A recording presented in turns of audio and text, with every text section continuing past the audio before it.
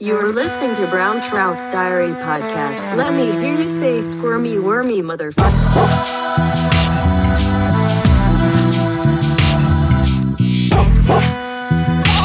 5, 4, 3, 2, 1. Komið sæl og blessuð. Það komið nýr þáttur og þessi skemmtilegur. Það alkul úti og ekkert hugulegur en að setja bara heyrnartólin á sig og hlusta. Leggjast í sófan undir teppi og hlusta á góðan podcast þátt. Eða setja heyrnartólin á hausinn eða eru hlý og fara að vinna í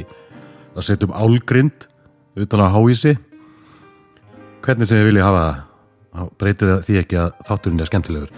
Ég fekk til mín 2 gesti að þessu sinni og það eru þeir Caddisbræður, Hrafn og Óli. Við ætlum að tala ýmislegt og það nú oftast þannig þegar við hittumst að við hlæjum mikið og tölum okkar sameiginlega áhugamál sem Silungsveiðin og við hikum ekki við að fara bæði djúpt og grunnt í þá sálma alla, en við ætlum líka að kynna fyrir ykkur verkefni sem við erum að fara að starta eða erum búnir að starta og það bara ætti að vera komið út núna og ég veit að það komið út. Við förum svolítið nánar í það seinna í þættinum, en ég ætla ekki að blæra meira. Þessi þáttur er opinn öllum og þið fáið bara alltaf fulla þáttinn, jólagjöf eða eitthvað. Ég segi bara Caddisbræður, gjöru svo vel. Já, og við erum on, live, rec og ég siti ekki einn, nú situm við 3, bæti allt einum í. Hjá mér eru bræður, þeir eru endur ekki albræður, hálfbræður, þeir eru samt bræður, Caddisbræður.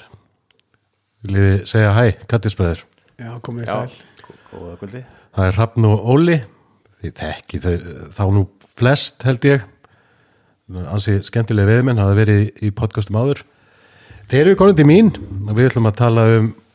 alls konar, eða ekki? Það var ekki. Byrja einhver staðar og enda annar staðar? Byrja einhver staðar og reyna að enda einhver staðar á löppunum allavega. En við erum svona alveg að tala silunginn. Það er nú svona það sem ég tala mest í þessum þætti. Reyna svona halda mig við mitt áhugasvið sem er veiði á silung. Nú, Caddisbræður. Svona, ég veit að margir hafa heyrt þetta, en segið mér nú samt svona í fljótu bræði, af hverju Caddisbræður? Hvaðan kemur þetta? Nú máttu að segja þessu. Já, þannig að segja þetta svo oft. Já, þetta er skemmtilegt sko. Við höfum mikið áhuga á lífríki og veiðum í kringum lífríkið og eitt af því sem gerist fyrir nokkrum árum að við fórum að sjá vorflugurnar á kvöldin kleikjast út, fórum að uppgöta það allt saman og hvernig það gerist og strömbittan að synda í land og allt verður brjálað. Svo þetta fór að vera svona sérstakt áhugamál hjá okkur í Silungsveiði að fara inn í ljósaskiptin og inn í nóttina jafnvel, að eltast við stóra urriðar sem voru að eltast við þessar vorflugur eða Caddisflugur eins og sem er kalla. Og þetta var ekki alltaf vinsælt því að veiðitíminn á Íslandi hann er til 10 og við veiddum alveg fram í síðustu sekundu og hvar sem við vorum og þá komum við seint í hús ef við vorum svo í Lagsáni og og það er svo kurteist fólk í sveitunum og það var alltaf beðið með matinn. Já. Þannig að einn félag okkar, hann Ásgeir Steingrímsson, trompetleikar og stórveiðimaður, hann misti þetta einhvern tímann út úr sér þegar kjötbólurnar voru aðeins og kaldar. Koma nú helvítis Caddisbræðurnir og og okkur fannst þetta fyndið og ákvæðum bara að kalla okkur bara Caddisbræður. Já. Ekki helvítis Caddisbræður. Nei. Þetta er bara Caddisbræður. Slepptu því í lokaði. Og þannig byrjaði þetta viðnefni. Já. En þetta er bara flott. Það geti verið miklu verra. Þó að ég ætla ekki að fara að finna ykkur öðnu nöfn á ykkur, þetta er bara fínt eins og er. En já, þetta auðvitað verður til í Laxárdalnum, ég hef hitt hann Ásgeir, hann geta alveg síðan fyrir mér segja þetta. Toppmaður, nema það mennur svangir, þú veist hvernig þér geta orðið. Jú, bíð eftir Caddisbræðrum. Þetta var ekkert góðlátlega sagt heldur sko. Nei. Það var ekkert að grínast í okkur sko. Þetta sætti bara heft. En hvernig var sumarið hjá ykkur bræðrum? Það var bara dásamlegt og gaman eins og alltaf. Það er náttúrulega alltaf gaman hjá okkur og við vorum með mörg kaddisól og veiddum mikið, við veiddum stóra fiska, settum ný met í lengda fiskum í dalum. Okay. Hvað var það stór? Já, skemmtilega sko kaddisól bara eins og allir sem vita það eru sem sagt hol sem við erum með og erum sem sagt svona að hósta eða svona gæskjafar og sjáum til þess að allir finni veiðistæði og ratti og læri og svona hjálpa mönnum að verða betri Silungsveiðimenn og búið algjörlega frábært við höfum gert þetta í samvinnum í Stangaðifélaginu Reykjavík og já, í sumar var til dæmis það var mjög skemmtilegt atriði Geir Brynjóls kom með frænda sinn Arnar sem er nýr í veiðinni og hann fékk þú tala stæðista fiskin sem veitist hann fékk svakalega nurriða á litla kaddisbúbu á stað sem heitir Grjótbakki silfraður, hnausþykkur tæplega 70 cm hængur alveg svakalega wow. á tiltölulega grunnu vatni þannig að það voru alveg svakalega læti og ég held hans ég ennþá með svona skjálftavandamál eftir skjálfandi vör já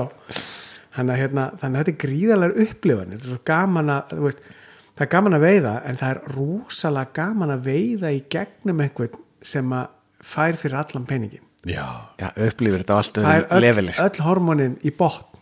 ég get alveg ég þarf ekki að segja að ég get ímyndað mér að ég hef upplifað það að veiði gennum ykkur bræður að nú fór ég þetta sjálfur í fyrsta skipti í Laxárdalinn og ég verð að segja að fyrir þann tíma eða fyrir þá ferð ég hef alltaf vitað að þessu en ég hugsaði ég veit alveg svona urrið annar staðar já. En það var ekki rétt hjá mér að því að það er ekki bara urriðinn og gaman skildi nefna að fá silfraðan og það er það sem þótti skemmtilegt að sjá að ég var að fá svona tvenns konar urriða og ég mun langar aðeins að reyna að krufla í ykkur hvað það geti verið sumir voru silfraðir ég segi ekki silfraðir svo sjóbyrtingar en svona fallega silfraðir með að við urriða og aðri voru bara kúkabrúnir klassískir, golden gullslegnir það er nú aldrei kallað á kúkabrúna nei, þeir myndi ekki vilja það en hafið ekkert að spá þessu hvað er þið halda sig alla, þeir eru náttúrulega mjög staðbundir svona urriðar náttúrulega ekki mikið eftir ná ákveðni stærð ekki mikið að færa sig ánum er þetta við höfum stundum talað að hafi sleppt og tryggning og lítið þessu svona út sem náttúrulega mjög líklegt einmitt já, ein ástæðan fyrir að þeir verða svona stórir ísaldarurriðin eins og er þarna þessi stofn og eins og er í Þingvallavatni er að þeir sleppa hrygningu annað hvert ár og þá náður að éta og þau eru ekki að setja orkuna í hrogn og svil þannig að þessi silfruði og þess vegna er þeir oft þykkir að því að þeir hafa ekki þurft að ganga á forðan eins og hinnir giltu og brúnu þess vegna tekur maður oft fram silfraður því að það gefur honum svona aukið vægi, hann er með aukna orku í að berjast við þig og meiri læti og sterkari og svona þannig að svona silfurbakkur þetta er svona silfurbakar Tölum að þessum minna stofn, þetta er orginal stofn þarna, ég veit að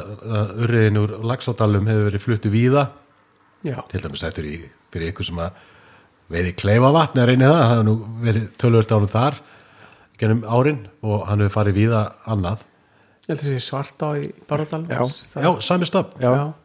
okay. Talaðum alltaf það er svona, ég veit ekki hvort að það er svona blár blettur á kinninni þú sér þetta í Mjósetin og Laxárdalnum og í Svartáni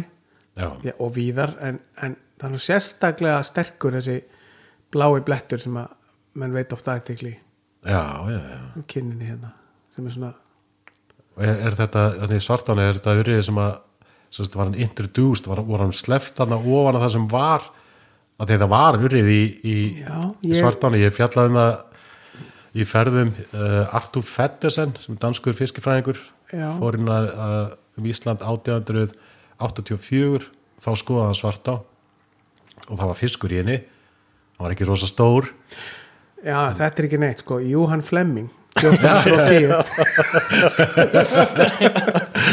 ég þekki það ekki svona sko, ég hef heyrt þetta sko, þetta er mjög áhært að fá að vita, ég þekki þetta ekki en ég heyrði að það hefði verið sleppt fiskum úr Mjósveit eða Laxárdal í Svartánna þá, líklega eins og segja, þá hefur verið einhver urriði fyrir, einhver staðbundin, en það sem, þú veist, það sem orðið að sækjast eftir, ef einhver er að hlusta sem vil rækta urriða, þá viltu fá urriða sem að sparar sig í að hrygna út af því að þetta er svo harbílt mikið að hann kannski hrygni annað hvert ár og þá nær hann að verða stærri. Já. Það er ástæðan fyrir að við sjáum svona stóra urriða á Íslandi en oft í Bretlandi og Ameríku og svona sjáum oft svona menn með minni fiskum en en það held ég, veist, það er svo eftir, við erum alltaf að leita stærðin en það er svo eftirsóknarvert að hafa þessa eiginleika í honum að hann spari sig í hringunni. Já, klálega en það sem ég var að tala með Laxárdalinn áðan svo ég klárinu það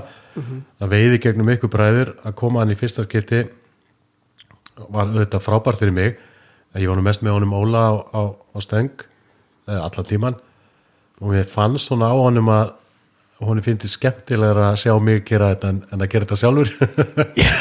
við vorum náttúrulega í síðasta holli sumarsins og maður er búin að ansi mikið og það að fá að kynna einhvern sérstaklega svona brjálaðan veiðimann sem var búin að vera með veiðimann-kross í mörg ári yfir að koma með mér í dalinn og fá að kynna. Á ég færa mig bara á því. Við vorum eiginlega að kynnast fyrst skipti í þessari ferð og svo almennilega, bara heist einu svona áður, þannig að þegar komst með og fannst mér bara mikill heiður að fá að kynna þig fyrir ánni og bara miklu skemmtilegra að horfa á þig sitta í fiskheldur en að vera eitthvað hamast í þessu sjálfur. Já, en svo er það einmitt eitt að fyrir ykkur sem að hafi náttúrulega farið í Laxárdal þið þekki þetta mjög vel en svo eru þetta margir sem að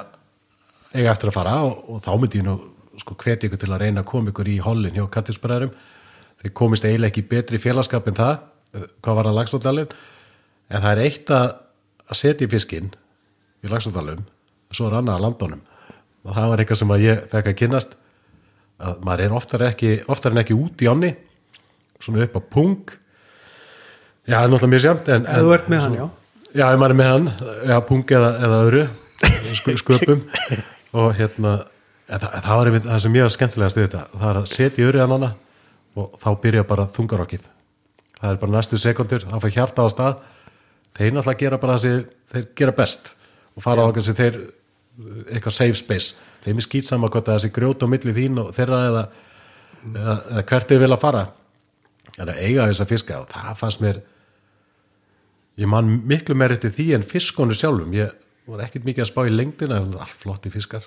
60 og 70 cm held ég allir bara. Já, það er svolítið ríkis þarna, sko. Það var rúmlega 60 upp í 70 sko. En að eiga við það og ég man eftir þegar Óli setti í fiska og þá vildi ég náttúrulega hlaupa til hans með háinn og sagði ekki að hjálpa þér og hann var alltaf, nei, ég er góður maður svo sá maður þetta urrið að fara hring eftir hringi kringum hann einu sem stökk hann á mig urriðin hans og bara reka mig í burtu þannig að það sko Já, þetta er nefnilega sko að því að þú veist, ég elska því Mjósveitin líka og þetta er alltaf mjög ólík svæði það sem gerir Laxárdalinn öðruvísi því ég veit að margir veit í Mjósveitinni en það sem gerir Laxárdalinn öðruvísi er að fiskurinn er oftast á miklu grynnra vatni heldur en frá og þannig að þegar þú setur í stóran fisk á grunnu vatni þá verður svo mikið panik það verður svo mikið orka í að bara fyrsta viðbragði í að forða sér og að því hann greinilega var sig sko á grunnu vatni þannig að þegar hann festist í einhver og eitthvað gerist þá verður alveg brjála panik hann er ekkert að leggjast niður sko. og það sem að bara fyrst hendin einnig svona skemmtileg sögu sko, síðastur sem þá var ég hjálpa tveimur svona fullorðnum mönnum breskum og þeir eru svona vestum sem að fara í gang ef þau blotna, þú veist það er svona flaska sem fer í gang en að því að dalurinn getur verið svo grunnur og svo kom náttúrulega að því að annar þeirra datt út í og vesti fór í gang og straumurinn tók hann svona á þess að stað og vesti er utan hálsinum og upp á brjóskana hann gat ekki staðið upp af því að lappin er svo lágt á þú þarft smá dýpi til þess að eins og það virkir, þannig að hann flög bara niður í vestinu sinu og ég rétt náðum að strandónum hann neðar en það, þú veist, þetta er öðruvísi heldur en almennt í svona fljóti eins og þessu sko. Já, þetta er eiginlega bara allt þurrfluguvatn, þetta er nýju upp að mitti langmestu sko. Þess vegna þurrflugan hérna getur nú verið svo skemmtileg þarna á þessu svæði, meira heldur en kannski upp frá. Fyrir mig sko að koma ánga, ég er náttúrulega veit víða og veit mjög lengi og ég er aldrei feimið við að viðurkenna að ég er margt eftir ólært. Þú veist, ég hef mér þess að sagt að ég sagði það held í bókinu minni að sá veiðimaður sem að til þess að vera full lærðan hann getur bara pakkað saman. Já, hann getur pakkað saman í vorkinni þannig manni. Maður keyrir áfram á því að vilja læra og maður verður aldrei full numa í veiðinni. Það er ekki með flugustöng. Það er bara, vonandi ekki. Já, vonandi ekki og hversu leiðilegt er það ef maður næði því. En það er ekki hægt af því að þetta breytist náttúrulega líka einhver leiti með okkur og það er aldrei neittir alveg eins. Já, og þú breytist sem veiðimaður, það er líka svo áhugavert. Það er svo skemmtilegt að sjá, sko, þú þróast úr því fyrst, náttúrulega snýst allt að fá fisk bara til þess að býta á og svo býtur fiskur á og svo snýst það hvað þú fær marga og svo kemur það í hvað þú fær stóra og svo kemur hvað þú fær marga stóra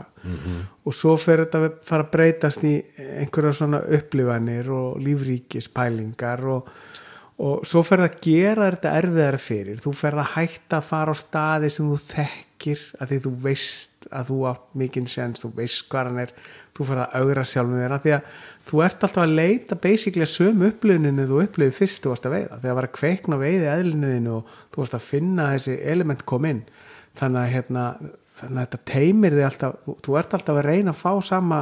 að mínum að því, þú ert alltaf að reyna að fá þessa brjáluðu upplifun sem maður fékk þegar maður var að byrja, maður er alltaf að leita því aftur, þess vegna verður maður húgt á þessu sko, að maður er alltaf að leita þessari geggju upplifun og þess að gerir maður þessi erfitt fyrir, maður fer ekki á sömu staðina. Já, maður fer úr örginu skiptur tækni og aðferðir og maður er alltaf að reyna að gera þetta spennandi. Sættir við að veiða ekkert þó allir sé að veiða því þú ert að gera eitthvað nýtt, bara svo því það var með fluguna þegar maður byrjaði að veiða með flugunni og maður var að yfirgefa spúnin og malkin og þetta, þá fékk maður ekkert mikið fyrst, þú veist, maður þurfti að fara í gegnum eyðimörkina þar og svo varstu kannski að veiða á streamer og svo fórst í eyðimörkina að þú fórst í búburnar og svo fyrir í eyðimörkina að þú fyrir þurrfluguna og svo fyrir í eyðimörkina að þú ert farin að herma eftir lífríkinu og hittir ekki á það en ert að reyna og það er svona, já, þannig að þetta er svona reglulegur eyðimörkur það haldur þessu, þú veist, sem að fá ekki leið. Og það er ekkert erfitt að finna eyðimörkina í veiðiskap. Nei, hún er víða. En það er kannski eitt svona, svo stór munur á stökkunum sem segir að fara úr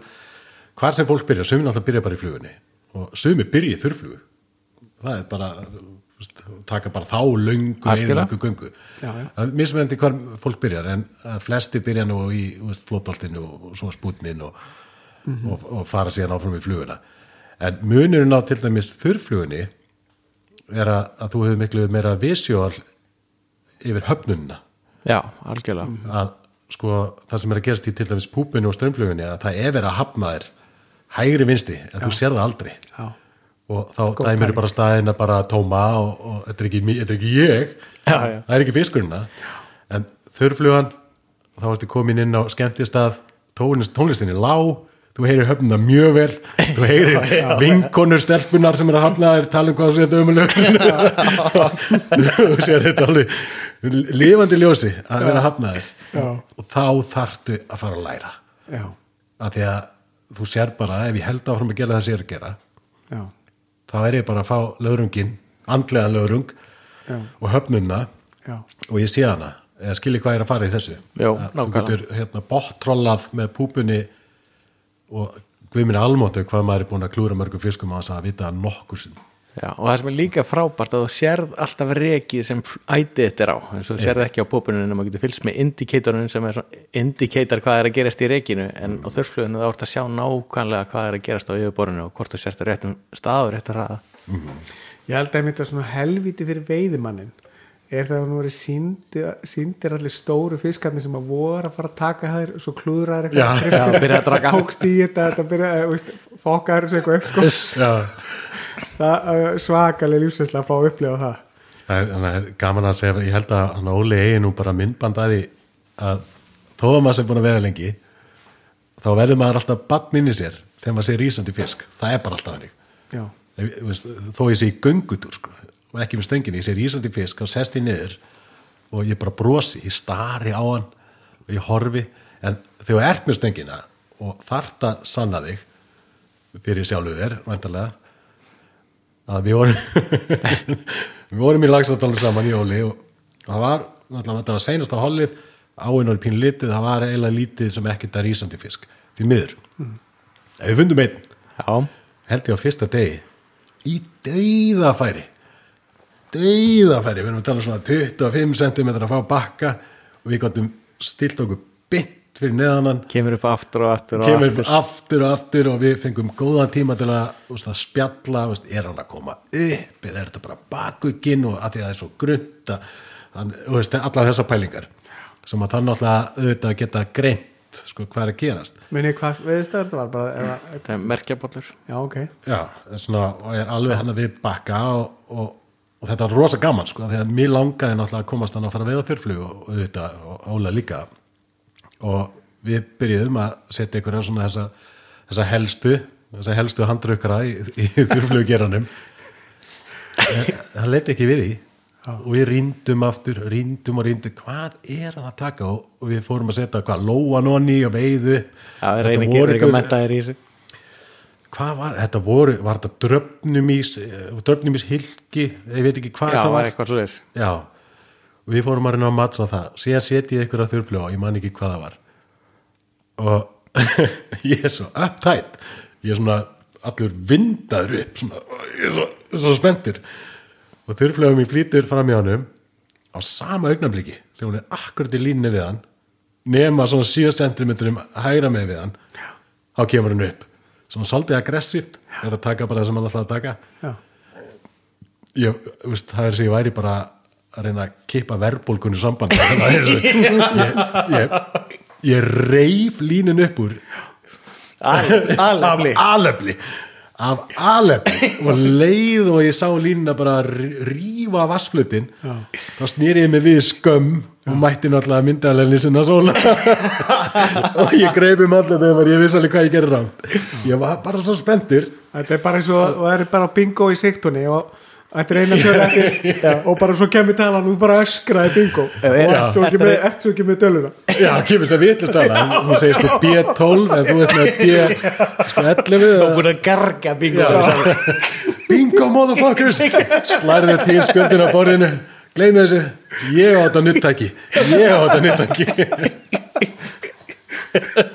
Þetta er gaman, þetta náttúrulega myndast þannig að ég veiði svo mikið einn að ég get klúra fiskum og sér það enginn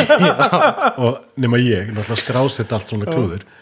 en ég tala við sjálfa mig ég klúðra svona fisk og ég bara Jesús Ólafur, Jesús Krist. Ertu bara í sjálfsniður yfir bara? Já, ég tek alltaf nokkra sekundur svona en að mæta sko ædolinu sinni í þurrflugveiði og haga sér svona og ég raun og verið þá gerist þetta líka þegar vorum að taka upp hérna Dagbók Urriða þættina, vorum að veiða sjóbirting í Kjósinni og ég er alveg ófeiminn að tala um þetta af því að ég gerði bara röða mistökum sem að ég kannski ég áttaði mig á því þegar ég var að gera þetta en það verður að rúlla, það voru 3 myndavélar á og stórt tökulið og náttúrulega að veiða hann að frísaðin í Kjósinni, það voru að veiða sjóbirting á þurrflugu, þetta er náttúrulega bara geggjað sko. Alltaf rísandi fiskur. Hann fór hvað eftir annað í þurrfluguna og ég reif úr honum.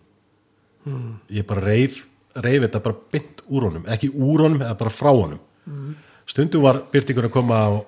bara velta sig á hana, stundum var hann að súpa hana, það skipti engum máli, ég bara náði þessu úr honum. Hvað sem að reyndi, ég náði þessu úr honum. Ég fattaði ekki fyrir eftir á og ég var byrjað að fara með heil meir í bænina og ég byrjaði að gera allt. Það reyna að vera svona meira í núinu. Ég var eins og stífa stöng. Ég var eins og rosalega stífa stöng að það er ekki fyrir ekki bara að horfa á þættina og við leiðum þessu bara flakkið þáttunum bara, og svo var hann Sippi að veiða með mér yfirgætin hann í kjósinni eða svona, já, aðalsprautan hann var með miklu mýkri stöng og hann var að taka þessa fiska og ég hafði bara ég skammast mér fyrir að segja þetta að vissuleiti ég hafði ekki hugsað út í þetta viðbragðið mitt það vantaði allt í leið Já. Ég ætla að auðvitað að kenna stönginum þetta alveg. Já, það er ein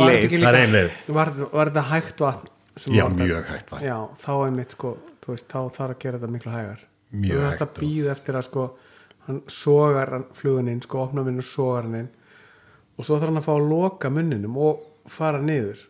þannig að þú ert alltaf að kippinu þegar hann er að soga hana já. Sem er allt í lagi ef það er hraður strömmur því þá gerist alltaf miklu hraðar já. Svo er annars hefur við lent í til þess að láta það líða eins betur að við höfum lent svona aðstæðum þar sem bara taumurinn var og stífur og ítir bara við að brotni vassfluturinn þá ítist flugan til og þeir ná hann aldrei almennilega lentu í þessu einhverja hálfa vakt að hann bara skiptum tauma og þá allir fóru allir að taka og fóru að ná þeim Ég er að hugsa sko bugin á flugulínunni að reyna að hafa hans minnstan en vandamál er kannski bara framan á Já, náttúrulega bæði náttúrulega stífur taumur eðilegur reki en það sem að hugsa líka sko er að það stífur að hann bara rekst í taumin við að koma upp í fluguna þá ítir hann undan sér og næri hann ekki já. Þannig að þegar hann kemur upp í yfirborðið þá liftist yfirborðið þegar hann kemur og svo kemur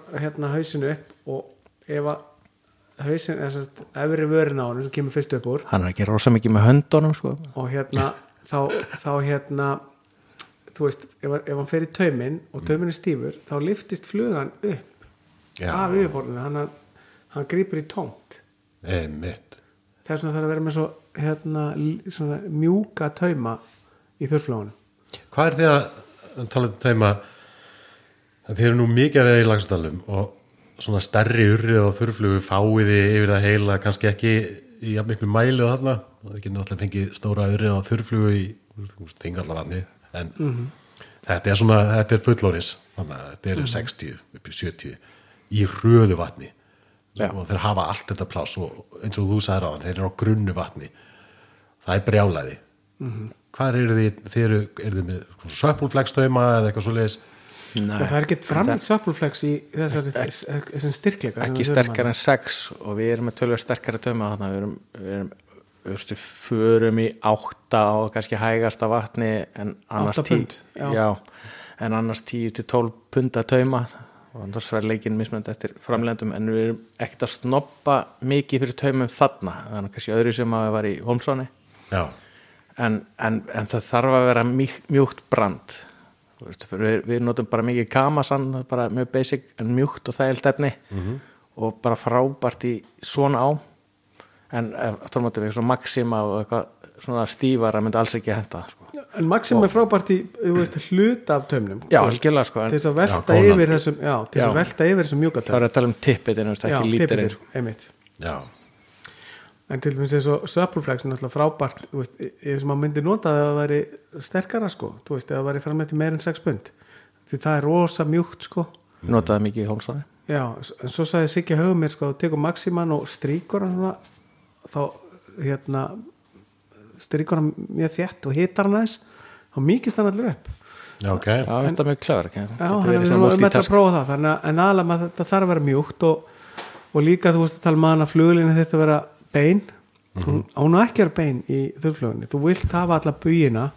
þú vilt kasta laust þess að tala um þess að mjúkastangir eru öðvöldra að kasta laust með þeim að þú veiðir til dæla nálættir með þurrflug þú ert að veiða kannski 3 stangalengdir með mikið, kemur neðan af fiskinum og ert stutt frá að þú veist að maður kastar laust að því að þú vilt fá þess að bugi að því að þurrflugan þarf að vera á sama hraða og fróðan eða vatnið og þessi bugir sem að myndast það eru bufferarnir sem þú hefur þegar að straumurinn er að toga í allt saman hann togar fyrst í alla bugina áður en hann fer að skemma fyrir rekið á flugunni sjálfri þannig að maður kastar frekar laust og vill ekki að þetta rétt allt úr sér maður vill þetta komið svona smá krömpað og mjúka stöng líka til þess að hlaða bara 5 metra af línu til þess að hún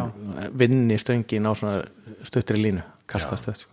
Ég elska svona fíberglasstangir og ég veit að Óli ekki alveg saman með en það er bara svo mjúkar. Nú ertu bara ljú upp á mig drengur. Ég fíla bara ekki sexuna þina en ég elska þristinn og upp á stöngi minni fíberglasstöng. Við elskum fíberglasstangir. Já, báðir, já. Út af þær eru svo mjúkar og hægar og það hentar svo vel í þetta og það geta líka gert allt hitt sko en það er bara sérstaklega góðar í þetta og kosta helmingi minna og er helmingi sterkari og en aðeins þyngri. Já. Þannig að you lose some and you gain some sko. Það ég var að tala kannski með bugin kom því kannski illa frá mér, það er að vera með og það verið sérstaklega kannski að referensa í þættina eða horfið á hana þátt kjósinni, þetta er þáttunni sem við erum að aldursgreina sjóbirtinga að straumur var þannig að ég fekk oft svona stóran bug niður fyrir. Já. Og ég var að reyna að menda hann upp en heilun er svo, þetta er svo mikið speil að oft ég var að bregðast við þá var ég að draga fluguna beint niður og ég var að reyna að vinna á því og ég myndi, ef þetta er svona grunnur þetta er stoltið skemmtileg pæling við vorum í sjóbirtingi í eldvatninu við vorum í pæli það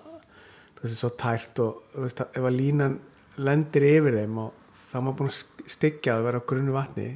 í svona tæru eins og örgla þetta í kjósinni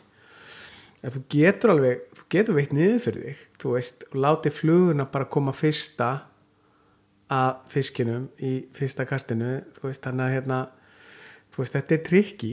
að því að eins og segir línan, hún styggir þannig að maður þarf að hugsa þetta þú veist, hvernig ætla ég að veiðina fisk kemst ég neðan á honum eða þú veist, eyðileggi ef ég kasta hérna út í bara leiðu þetta styggist, þá er þetta einhvern veginn oftast ónýtt sko og sjálfstyrsti farið og þá er þetta ónýtt algjörlega sko þannig að þetta er svo, þannig er að gera þetta erfitt fyrir okkur, þú gætir alveg gert þetta bara með streamir ofanfrá eða eitthvað en við viljum þetta svona við viljum þetta erfitt og flókið og missa sjálfstyrstið og sjálfsniðurif, sjálfstal partur af þessi masokismi sem að fylgir þessu þjáningin en það verður að vera gaman, þú manst það já, það er náttúrulega fyrir öllu þannig að þjáningin verður að hafa á endanum tilgang það sem hefur reyndar skilað mér mörgum mjög fallegum þurrflugufiskum og þetta á bara við ef ég næja veið að fá bakka ekki við úti það er að ef ég get pinnbóndað algjörlega þá kasta ég bara bind þvert á þá svo labba ég bara með labba ég bara rólega bara nákvæmlega sama hraða á allt unitið þegar ég kemst upp með þetta þá skilar þetta mér virkilega góri við algjörlega, það er frábær prestation en þú sagði leiðilegt þú varst að labba alltaf upp og niður aftur já en þetta er náttúrulega ég er kannski eiga við einn ákveði fisk þá er ég að ná að labba kannski 5 metra síðan aftur og þetta er svona þetta er svo skemmtilegt sem við varum að tala um þú varst að nefna hérna á þann þegar þú varst að lýsa að þú varst að nálgast þurrflugufiskin að sko þarna finnur þú eitthvað upp að labba með fluginu og svona og þú ert að finna þarna að þú ert með innbyggða veiði þekkingu sem þú veist bara ekki en hún er þarna og leið þú ert komin og ert byrjað að bakslast eitthvað við ána og í stæðan fyrir að vera að muna hvað var sagt í einhverju YouTube-vídeói þá ertu með innbyggðan veiðimann þú veist, það eru þúsundir kynslóða búin að þróa með sér geggjuð veiðigen sem að þú ert með þess vegna erum við hérna, skilur við og þú ert þegar þú ert stattur við ána eða vatnið, þá ert þú að byrja að uppgöta að þú ert veiðimaður, þetta er svona bara eins og bara, þú veist hlébarði sem er alveg upp í Hollywood á einhverjum leikarahjónum sem er settur út í náttúruna eftir smá stund þá fer hann að fatta að hann er með eitthvað eðli það reyfist eitthvað og þú spennist upp og veist eins og að tala með það að fiskur er að vaka ég bara sé það og örgla aðri sé það í okkur að maður er kannski á bílastæði og það vakir fiskur og maður fyrir svona kreppu og byrjar að kvísla þannig að þetta er eðlið og þetta er svo óbóðslega áhugavert að sjá hvað við erum með þetta þessi sterku veiðigen sem að blossa fram þegar þau fá rétt áreiti sko, það er að bráðir fyrir fram að þig og þú uppgöta bara hver þú raunverulega ert það er bara ekki flóknar að það Já, mér langar einmitt að ræða þetta og kannski að skjóta því inn í að því að tala að labba við flugunni, þetta var alltaf kannski aðalega við í löngum köstum. Já, en ég get ekki gert það í mjög stuttu köstum, sko. Já, en það sem gaman við þetta að þetta sem skiptir öllu máli hvernig flugan að fara á yfirborðinu, ekki hvað þú ert að gera. Þannig ef þú finnur eitthvað triks sem á lærðir ekki neins staðar annar staðar, heldur bara að fatta það ef þú gerir svona, þá fer flugan rétt. Þá ert að veiða, þú veist, ekki bara standa og kasta akkurat eins og hann gerði í veiðibókinni og með speikasti fallega og all lendir í leikjum. Það er einmitt þetta sem ég langaði treysta eðlinu að tala sko, nú er ég að fara nördarlevel 1000 í þessu, en það er alltaf læg, ég er alveg þar. Það er þetta rándýr inn í okkur, þetta veiði eðli, og ég tala stundum rándýr að því að við erum að veiða fiska, við erum ekki að safna fiskum. Veist, það voru í svona genum okkar eru veiðimenn og safnarar, og við erum ekki að safna fiskum, við erum að veiða þá. Og ef við erum að safna þá getum við séð hrú og hlaupið hann og mókað hann upp í rótarpokan okkar eða hvað sem við erum með. Heitir ekki lagseldi? Já, lagseldi. En ég veiði þessar rándýr kemst ekki upp með það, og það sem ég finnst svo magnað að þegar maður horfir á til dæmis náttúrulífsmyndir og annað, til að þú nefndir aðan ljón eða svoleiðis, tíkustýr, það er þolinmæðin, og þegar þið sjá ykkur hreyfingu þá fara að læra, svo bíða þér og horfa, og maður hugsar átt að maður horfir á þessar myndir, þarna er nýtt eða færi, þarna geta að tekið hana, hann geta tekið þessa antilópi núna, en fyrir hann snýst þetta allt long term success, semst að þetta hefur reynst honum best, gera þetta svona, og það er þolinmæðin, og hann er að hlusta, hann er að meðtaka gríðarlega mikið upplýsingum, meðan við erum að stara á hann í gennum sjónvarpið. Hann er að búið til strategíu. Hann er að búið til strategíu, og hann er að meðtaka rosalega mikið upplýsingum hegðun bráðarinnar, staðsetningu, sólina, vindin, grasið, ástandi á loppunum á sér, lyktin, og hann er að meðtaka þetta allt. En pælt í einu að tökumæðurinn það er veiðmaður. Já, það er hann er á sömu eðlunum. Hann er með sitt geggjaða veiðeðli og liggur þarna með einhverja vél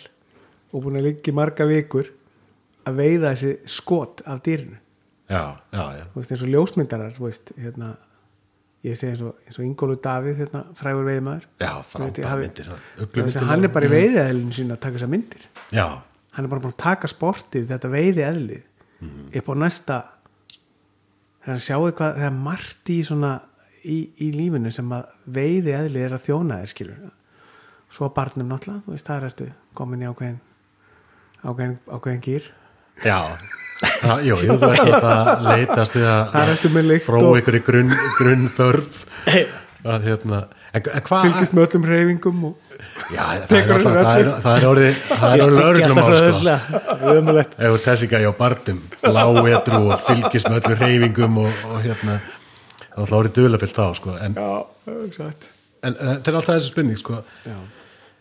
af hverju erum við að veiða hvað núna erum við til dæmis að sleppa fisk, þið sleppu öllu fiska ekki? Mest svona ekki endilega öndlum en þú veist það sem að það er æskilegt í Laxárdalum já, en þú veist, ég minna það er ekki það því að setja bleikju í boka og flagana og borðana, skilur við erum ekki þar Nei, en það væri það bara vitleysa, það væri eitthvað bjúrist í því hvað sem er, skilur alltaf gott að borða fisk og eiga fisk það væri náttúrulega geggjað að væri hægt að taka fleiri fiska, það væri frábært ef við værum ekki að skemma fyrir söllu en með hvað þetta er orðið hátækni veiðimenn í dag sem að geta hreinlega klárað staði eins og ég hugsa að það hefði verið svona langt komið hann í Laxárdalum þetta var að þetta er svo grunnt og aðgengilegt kemst að fiskonum miklu betur þar til þess að þetta er mjög á setinni og þetta eru bestu hrygningastaðnir í ánni þannig að ef það gengið mikið á fiskin í Laxárdalum þá er ég vissum að það hefur áhrif á mjög á setina því ég hugsa að svona, þetta er sama vatni þetta er bara aðeins neðar í ánni en þú veist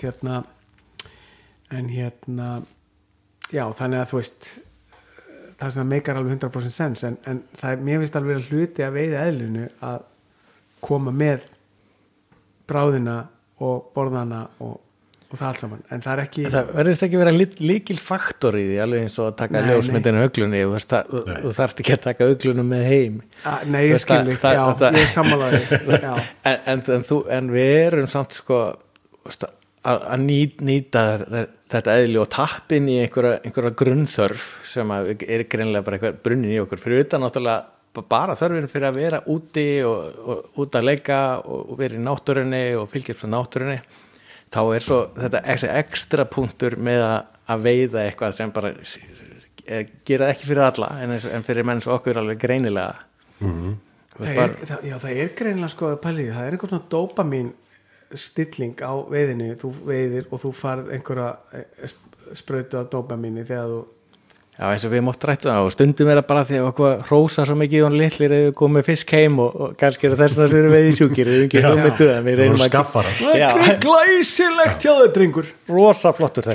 sjáu þessi verður góður á grillið þú veist, það er mitt en þú veist, fólk er að fá á samfélagsmiðlum like og það fær dópamin og rosa gaman og það er ákveðin veiði like þú veist, þú ert að kasta einhverju fram og gerist eitthvað og þú fær einhver viðbröð og þú ert að veiða digitalist, það er bara þannig en ég oft hugsaði þetta sko sleppi því ykkar lækum ég mæli sko importansið á því en auðvitað er þetta eins og Óli sagði hann að þegar þú taka fuglamyndir og tekur myndir eins og Ingúli Davíð tekur myndir ykkur uglu þá er hann alltaf bara að frista ákveði móment í tímanum það var alltaf hræðilegt ef hann myndi kemur síðan á einhver ráðstefnu og sýndi þessa mynd upp á skjá og drægi síðan dögt ugluræði upp úr boka myndi veifinni, það myndi gera hans lítið úr mómentinu sem að vera að dostast akkurat og fyrir mér sko eða dýrlýsmyndinni að kvikmyndatökum maður myndi svo skjóta ljónið ég veit bara það geta sýnt það sko þetta er orðið en ég held sko að þetta sé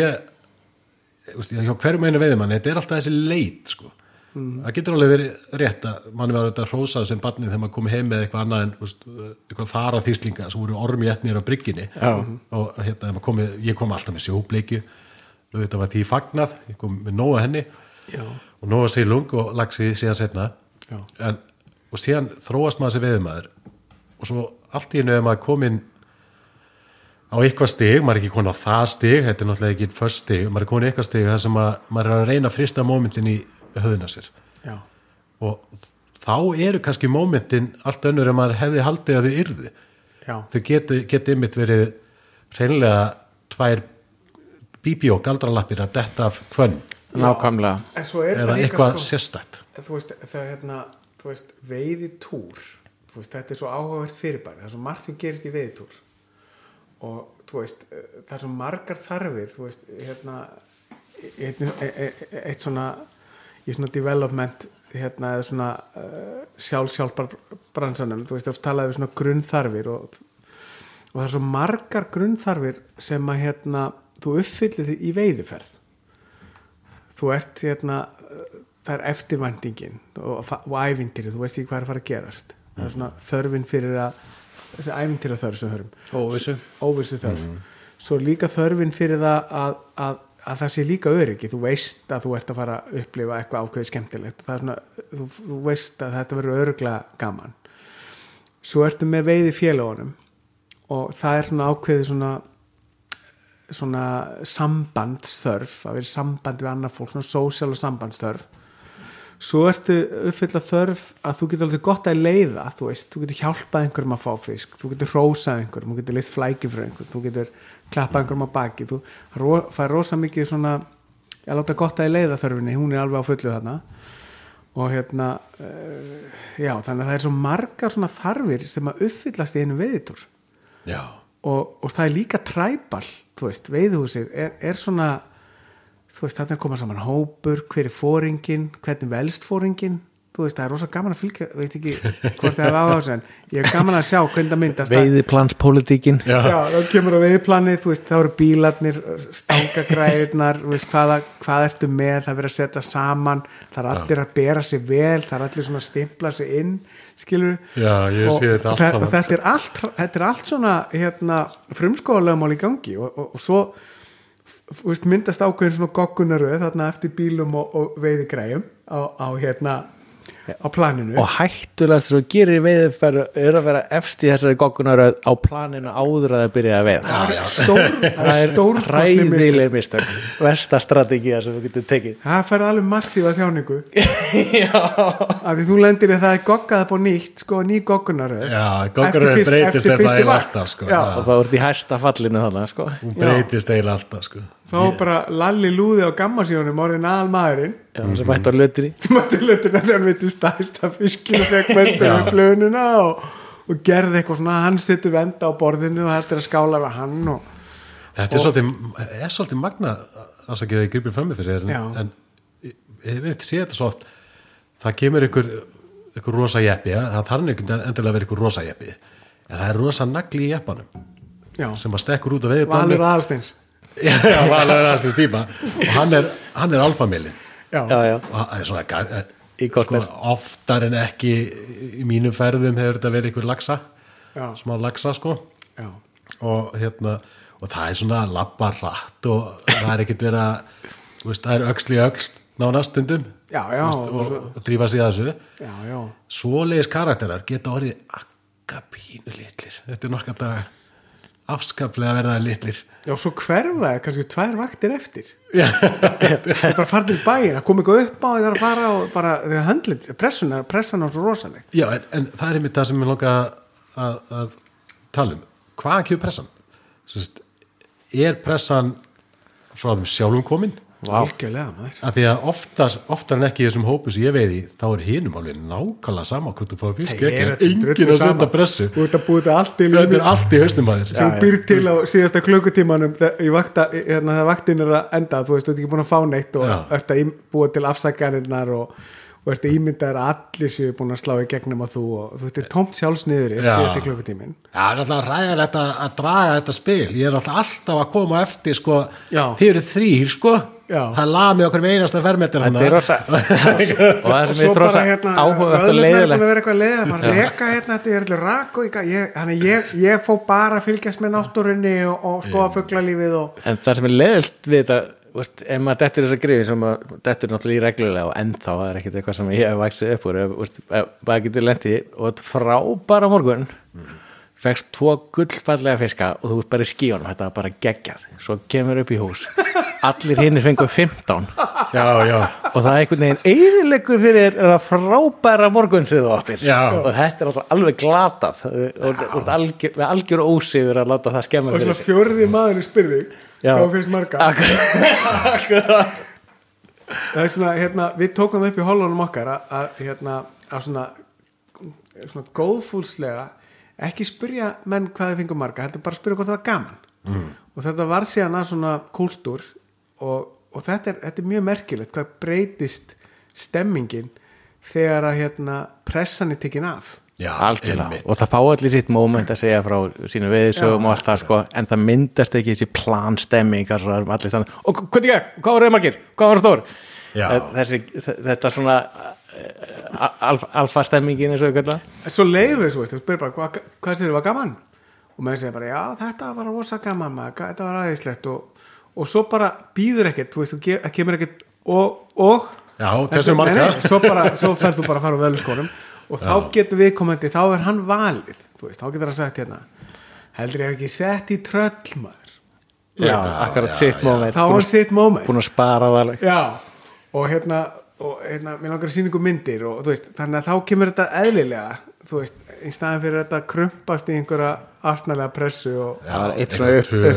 uppáhaldsmoment sem ég var svona Caddisbræður sem einn félag okkur sem hefur búin að koma inn okkar hálf mætir heim einn morgunin alveg gersamlega með brosi upp að eyrum og ég sagði, hvernig var gaman? Sagði bara, þetta var gersamlega sturla og ég bara, þetta er djóka og það var high five og knús og svo bara stóðst ég ekki og hvað sér, voru bara mókunum upp ekki raskat og það var bara ekki vekið högg en hún fannst þetta geggjað og mér finnst þetta svo æðislegt þetta er svo flott attitúd þetta er geggjað það var knús þá hitt hann kon en það er auðvitað eins og segja þið eru með þetta svona var gaman, þetta var snúast upplifun sem við náðum auðvitað að gera ég rak mig á það sjálfur því ég byrjaði með safariferðinar dagbók urriðaferðinar þá gerði ég bækling sko ána sem vorum í þá fyrst og aftan á bæklingunum var svona lítil veiðibók það svo gætt skrifa sko fiskana og þetta náði í bygga 20 línur þetta var meira bara gert til gama sko en ég tók strax eftir og annar eða þriði vakt að þetta var að búið til pressa þegar við hittum sko alltaf eftir hver dag og það svona hvernig gekk og bla bla og það var menn var svolítið að leggja frá sér bæklingir á borðið og það var sáli bara legslettun á það að skrifa svo mikið og ég man eftir einu sem að mig grunar reyndar að sé að hlusta og hérna þú ert frábær eða maður frábær gaur sko ég er ekki að tala niður til þér, alls ekki hann var helviti fljótur að fylla þessa blaðsíðu og það var sko ég er ekki að segja þetta að ég skapi eitthvað skekju í stemningunni í hópnum en hini voru ekkert nálægt í að fylla þessa blaðsíðu en því ég fór að spyrja hann hvað væri á þessa blaðsíðu og þá var til dæmis 11 cm urriði nöfnin og öllu fyrirvændi kærustunum og þá snýrist þetta kannski aðeins meira að hafa blaðsíðuna sko og þá hugsaði ok, ekkert mál ég laði þetta svona upp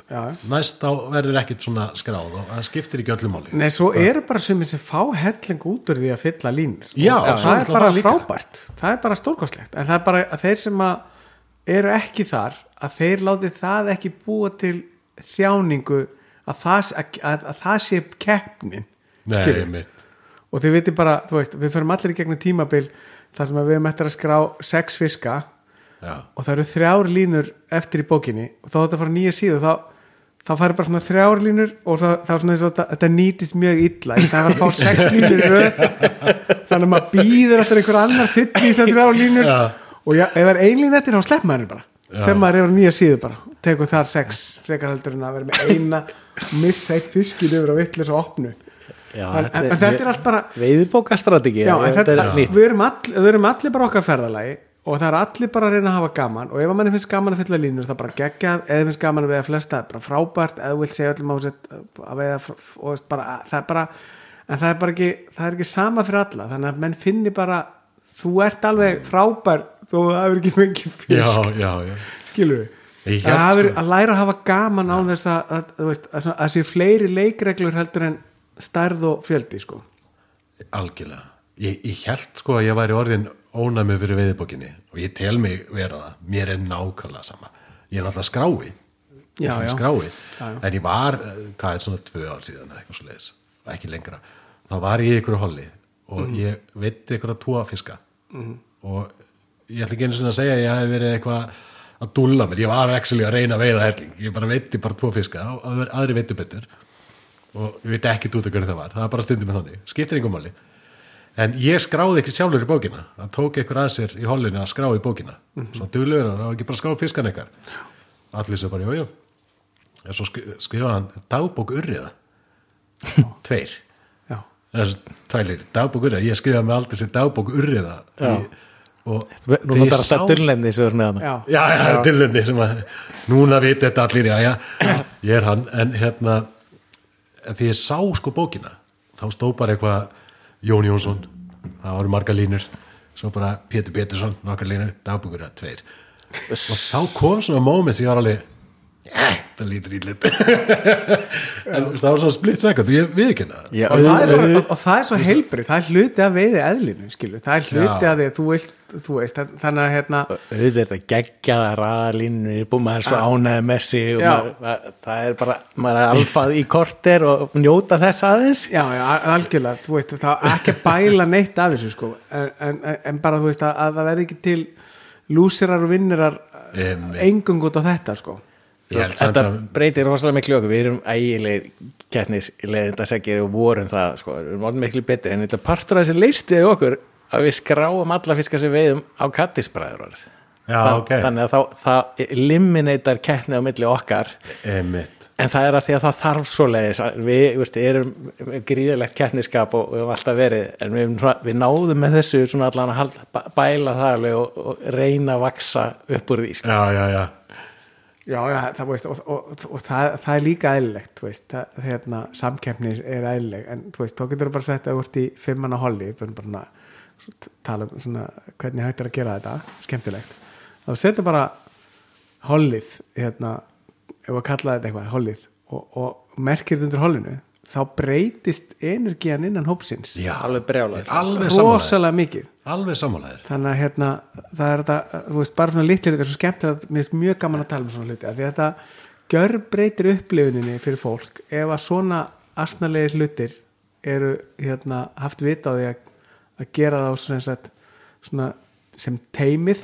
í staðin fyrir einstaklingana. Það má nefnilega ekki verða, og það hefur örugglega oft og verður áfram einhver leyti þannig að menn er í nafnakeppni í veiðibókinni. Já. Og það kannski verður til þess að einhverjum sem er í hollinu sem gengur kannski ekki rosalega vel. Já. Hann eða gengur bara þokkalega, jafnst við þig. Já. Og hann að fara á svæði sem að þú varst að koma af. Og þú getur alveg sagt, farið hann niður fyrir. Já. Það er fiskar þar sem ég kastaði ekki svo á, sko. En ef þetta kom út í það, þú segir honum ekki frá því, eða henni. Já. Og þú bara, þetta er bara fínt. Það er orðið lélegt. Já, og þetta kallar fram það besta og versta í manni, þannig, veist, og það er líka gaman að því, þú veist, ef maður hefur bara, þú veist, ef maður horfir á þetta þetta er allt stórkostlegt, þetta er veiði dýragarði, sko. Já, það er hluti á þessum tribalisma, skilju, að sjá hvernig maður verður, þú veist, hvernig ertu undir pressu. Þeir eru bara í bílnum eða þú ert ekki búin að fá neitt, ertu að kvelja veiðifélagið, ertu að láta hann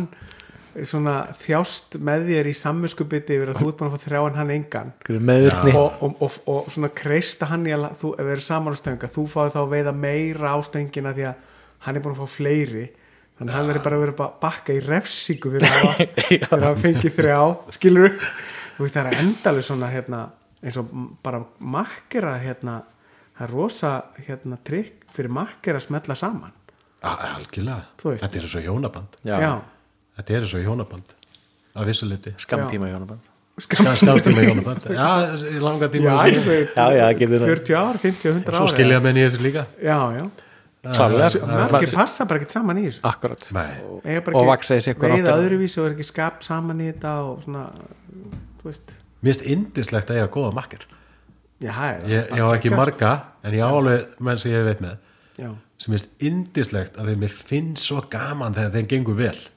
Já. Og þá er þetta win-win fyrir mig. Ég get ekki tapa.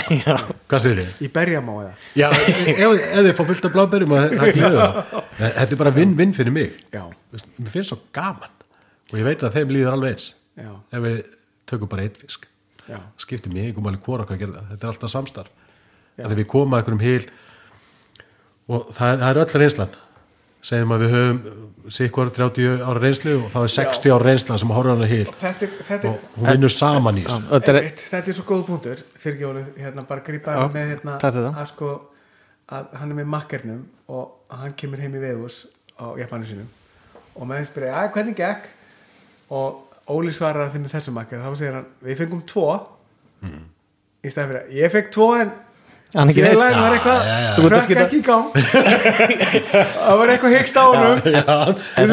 þurfum að ressa við hann fór ekki í gang þetta er alveg off það var eitt sem upplifið fyrst að vera að gæta líka sko, ég upplifa að ég veiði alla fiskana ef ég er að gæta. Já. Og þannig að maður er með makker að vera bara vera alltaf saman út í á og vera að veiða saman vera saman út í ánni þá fáið, eins og við gerum við erum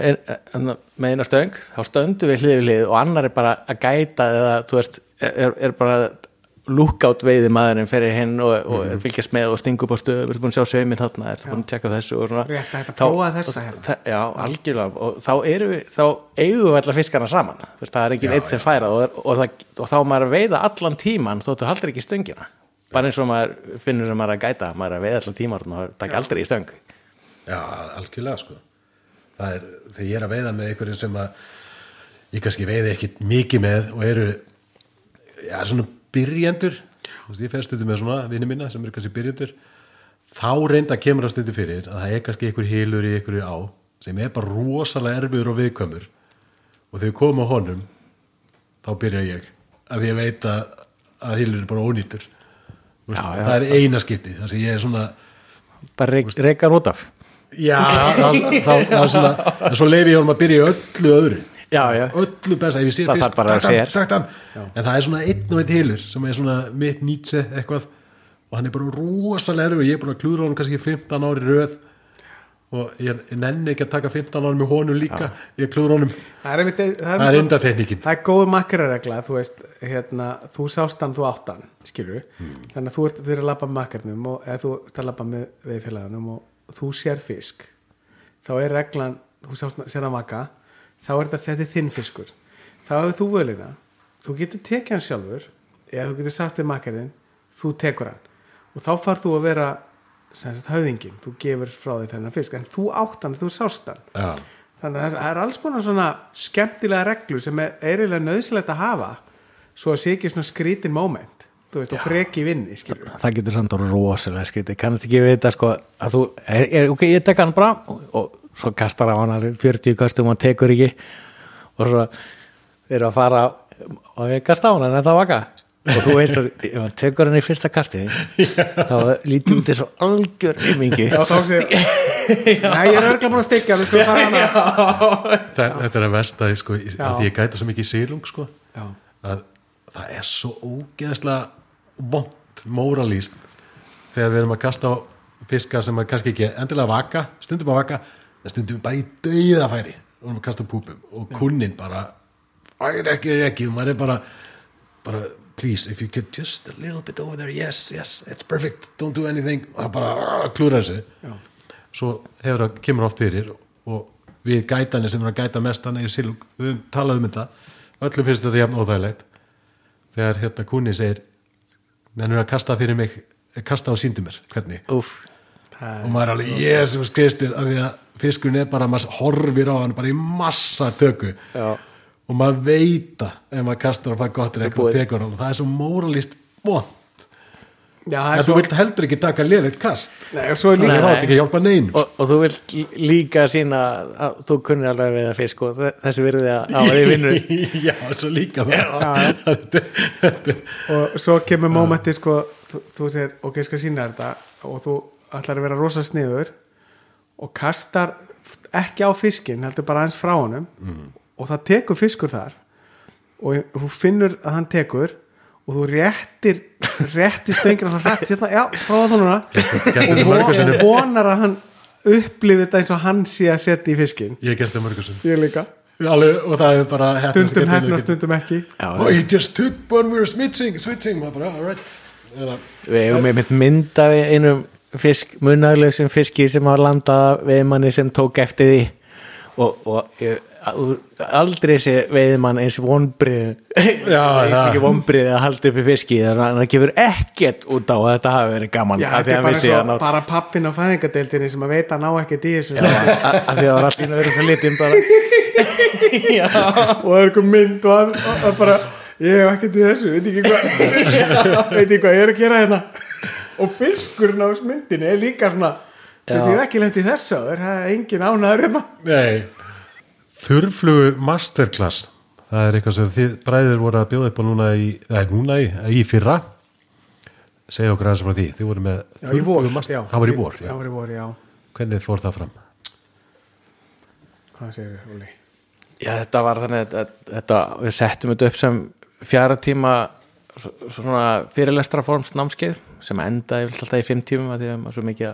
blarum svo gaman að tala um veiði sérstaklega þetta vorin, við vorum með þetta byrjuð með síðasta vor heldum að þetta yrði 1-2 dagar að myndi nokkri svona, allir þurrflugunördarnir mæta sem er örgulega 10 en það var ekki þannig og við fylltum 5-6 námskeið þannig að það bara miklu meira heldur en við byggust við og gekk bara álæðislega vel en við vorum með þak á hverjum hóp 10 manns, það var svona svolítið náðu og skemmtilegt og mikið spjalla saman og farið í gegnum á okkur fannst bara öll lykilatriði sem þarft að vita að þið þurflugu við þar og þá alveg frá því að finna fiskinn, nálgast hann skilja hvað hann er að borða hvernig fæðan er að hæða sér í vatninu, hvernig á að herma eftir því og presentation eða rekið, þetta fullkomna rek, spjallum mikið um það og köstin vorum já, náttúrulega köst til svona, við erum með þetta á Garðatorginu og vorum með svona yfirbyggt og teiknuðum á og menn fengi að spreita sig með lítilli, eða svona léttri fíberglastöng að kasta og þú veist hvernig hún okkur að mynda þennan slaka sem hún tala áðan sko, þú veist, við mismunandi aðstæður og mismunandi sjónarhorni á fiskinn og hvaða köstir í boði, svona tækniatriði hvað það varar og svo þið hafið henni á reynu þá teiknuðu þeir actually á já, og fiska og steina og mjög stóri fiskar ég sé svona fornleifarnar að þessu hjá þeim og þetta var actually gert, þeir teiknuðu á og hérna, það var ekki gert bara einhverju animation, það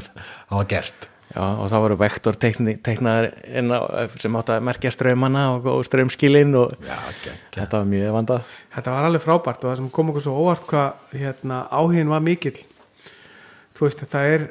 greinilega Silungsveiðin er inn á Íslandi í dag og menn er að uppgöta hvað þetta er æðislegt sport að sko, og fólk á öllum aldri já, og svo er fólk að mæta sem að vissi ekkert þurrflugu veldi bara koma og kynna sér þetta og svo voru sumir sem voru að prófa og sumir örgulega betur en við og þú veist, þannig að það var allur skalinn og myndaði svona það var mjög gaman, það var skemmtilegt það verður að vera gaman það er lykillinn svo vorum við með framhaldsnámski þá fengum við leið til að fara í elli sko, áður en það kemur nokkur fiskur í þær og við vorum með agnarslausar flugur til þess að gera þetta allt saman rétt og vorum að kenna fólki að kasta í strömmnum þú veist, fundum það fullt af flottum veiðistöðum neðarlega í elliðánum sem við gátum nýtt til að kenna fólki hvernig það veiðir og mjög gaman þannig að þetta var svona presentation æfinganámskeið og það sem við líka stúdum mikið skín fiskana, hvernig þeir sjá flugurnar og hvernig þeir sjá okkur, hvernig við nálgumst á og svona alveg svona pjúra svona taktíkstrategi að nálgast fisk út í á það er einmitt áhverju punktur að þú gafst mér Hrafn Caddisbræður daginn sem hún hittir og ég var að skoða hann eitthvað svo snýrur henni við og sýndi mig mynd í símanum eða ég maður rétt eða hvort það varst þú Ólíum og eitthvað sýndi mig myndina hvernig fiskur í sér fluguna já og það var alveg þetta er svo augljóst þegar maður hugsa út í eftir á já. En hvernig silhúettan er já. hvernig hún ber við himinn hvernig fiskur sér formið á skordýrinu yfir sér já. því ég er að nýta og ég nýti nú helling þá horfum ég brún á sjaldan að ég sný væsnu við að það er oftast lélegi parturinn já. Og til að nördast það meira með þá er þetta tala um að bera við himinn þá er það bara rétt með hann flýtur fyrir ofan fiskin sérstaklega hann og ofan í yfirborðið að leita þurrflugu að því allt annað sem hann sér er spegill þannig að hann sér ekki upp í himinn og heldur sér botnin speglast þannig að alla flugur sem brjóta yfirborðið smá þær eru tvöfaldar í speilmyndinni já. Mjög áhugavert að sjá eins og gömlu góðu blek hvað er þetta að kalla það sem að setja bleklessu og beglablæsina saman og opnar þessi gömlu speilmynd sem gerir sér bann þar hanga svoleiði saman eða ekki Jó, og gaman að sjá háfljótandi þurrflugur þar sem þú eiginlega rétt sérð og það eins og skortir í alvörunni sérðilega bara lappirnar þegar hárin snerta þannig að það eru svona 6 punktar sem að brjóta filmuna og það er eina sem sér í speglinum og er nóg til að hann fara eftir því eða trakki með því hann til að bera við himinn og hann sér virkilega hvað það er Já, þetta er svo áhugavert Já, þetta er skortiralífi þetta er enn eitt vinkillinn Ingólfur fór í öglurnar og ég fór í skortirinn og þú fer með þetta í einhver áttir sko. og þá þegar þú fer að hnýta og ert komin hérna þá byrjar að því að þú ert að hnýta sko, herma eftir útlitinu á skortirinn það er svona fyrsti level síðan fer átt að því að fer að veiða með einhverja svona púpur sem er kannski svona, sem eru sem sagt svona njútralega hlutlausar í vatninu að púpunar sem þú nýttir það er bara sökva þetta er bara svona bara eins og steinn, bara bím þú veist og það er veið ekkit sérstaklega vel af því að það er ekkit líf í þeim þannig að svo fyrir kannski að setja í púpunar það get alltaf að vera með sko alltaf með einhverju stóru tungsteindóti ég heldur kannski bara hafa alveg létt óþyngdar og nota það fyrir eitthvað þynging á tauminn en leyfa flugunni að vera svona hlutlaus í vatninu og setja í púpuna eða eitthvað sem heldur smá loftbólu eða gera hana lifandi það sko rosalega munur á til dæmis Caddisbræðum sem eru þú veist alveg eins og Caddisbræður eða hegða sér eins og Caddisbræður eða þú veist ná þessum balans þú veist þannig að það og eins og Óli var að tala með þurrflugurnar það meira átt að lista hanna góða þurrflugu þú þarft að sjá hana nummer 1 af því að þú veist þú sérð ekki fiskinn takana ef þú sérð ekki fluguna það svona fyrstu mistökin sem maður gerir og maður kemur þurrflugur og maður sér þar ekki það bara hnýttar þannig að það of lágt í filmunni og maður sér þar ekki og það er ekkert bleikur dúskur á henni maður gleymir að setja það á því að þú veist og þá versta sem þú gerir að halda bara áfram þú veist maður verður alltaf að laga það eitthvað sem við reynum að fara mikið yfir þú veist að alltaf eitthvað problem að bara stoppa á laga það ekki þrjóskast við sko. og ég myndi eins og með þetta dæmi sko, með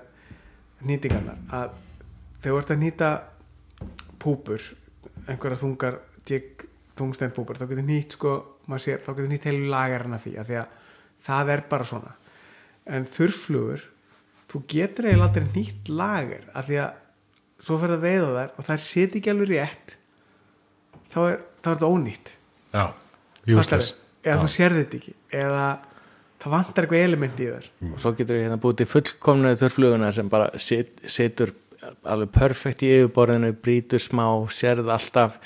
en hún snýr alltaf upp á tauminu og kastar og þá er þetta bara ekki hægt getur við hendinni margir með galdralöppina því hún setur vapningin í fjörina en hún getur ef þú klippar hann ekki að neðan þá snýr hún bara upp á tauminu og eyðileggur bara flugulínan og allt þetta fatta hún rullast allt upp sko. þannig að þetta er skemmtilega við þurrflugveiði að þú þarf ekki að nýta mikið mér langaði aðeins meiri hönnun líka slítur ekkert þú veist það geta fest í botni mér langaði aðeins að koma inn á það að því mér finnst það svo áhugavert flúró, mónó umræðan þetta endalaust botlaus umræða ef ég les sko greinar þurrflugveiði erlendis þá þetta bara tvískipt sumi vilja veiða á flúró sem að fá tauminn undir yfirborðið og þannig að taumurinn sé ekki í speglinum eða ofan á sumi vilja það alls ekki af því að þeir vilja meina að í hvers skipti sem þú kastar aftur þá brýtur upp 2 metra þá brýtur upp speilin þú veist að rífa tauminn upp úr og bleitifluguna já, akkurat, hún alltaf svoast onni akkurat, en bæði er rétt að því að þú ert að tala sko að rjúfa speilin ef þú ert á mjög hægu vatni sem hreitt speil þá snirtilegra að sökka niður taumnum og örugglega virka aðeins betur en þessi vatnavegin klárlega sko. En ég er alveg 99% mónó nema við einhverja rosa spes aðstæður sem ég hef áhyggjur af þessu sko. Svo fer það líka eftir mér finnst það fara líka eftir ám þú veist að mismandi hvað hann tömstikur einhvern veginn þú veist eins og varst að lýsa þú veist með kamasan taumiðin hann svona mistgræn hann er á litin eins og vatnið á litin Laxáin eins og svona hann einhvern veginn hann bara, þannig að þetta líka sko passar taumurinn við ána, þú veist það getur verið mismunandi þú veist, ef við tala einhvern fullkomnunar stemminga en svona almennt þá held ég að við notum almennt ekki flúrokarbon í þurrflugveiðinni en ég hef haft mjög gaman að horfa svona underwater myndir og reyna að taka ykkur myndir sjálfur og reyna að spá hvað að gerast og sérstaklega í straumvatni þá óhugnarlega mikið að rusli á yfirborðinu, það eru strá og það eru loppbólur og alls hár og alls konar drasl, þannig að einhver svona taumur, það finnst mér óbúðslega ólíklegt að það sé að trufla nema eins og þú sért að rífa hann upp og allt svoleiðis, og þess vegna vill ég freka vera léttur, vel smurður taumur þannig að þú getur bara lyft upp og flugan fyrir upp á yfirborðinu á þess að rífa neitt í langflestum tilfellum sko. Það var bara helst maður væri kannski, þú veist, á spegli og elli á vatni og í vorflugu toppflugu klaggi í mæ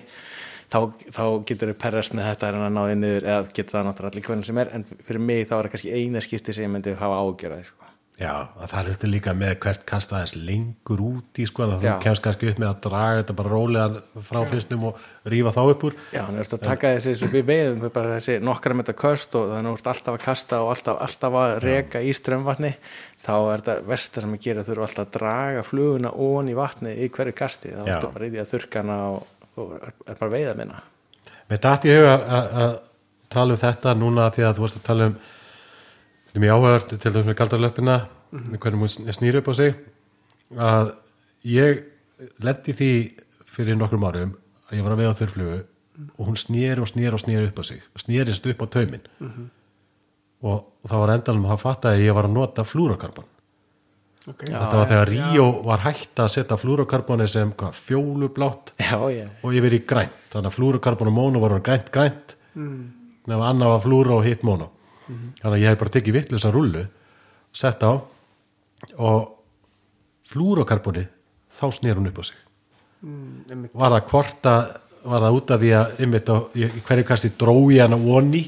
hún kom blöyt upp úr, eða hvort að hún snúi auðveldar upp á flúrokarboni, þegar ég veit að flúrokarboni er náttúrulega viðkvæmara til þetta fyrir hnútum öðru. Já, það hlýtur að vera að þú dregur hún onni að þá fer hún bara í þyrluna. Það gæti verið viðnáminu frá vatninu þetta var einmitt galdralepp sko, sem ég var með og svo skipti ég og þá hætti þetta. Galdraleppin, það sem gaman við galdraleppin er sko, hún er frábær þurrfluga af því að hún sést vel, hún veiðir vel, bara eins og besta, hún er bara frábær. Þannig að svo þú ert búin að veiða ábúrslega mikið á galdraleppina og ég held ég segi farið bara rétt með höfundurinn Jóna Alsteinn, ég held að hann nota hann ekkert mikið. Nei. Og þú veist, að því að hann er að reyna að gera sér þetta erfiðara fyrir. Já, gera eitthvað nýtt. Gera eitthvað nýtt og vera að reyna að herma eftir lífríkinu og þú veist, en ef maður er að byrja í þurrflugið að vera með galdraleppina,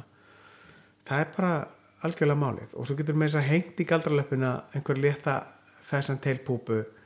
í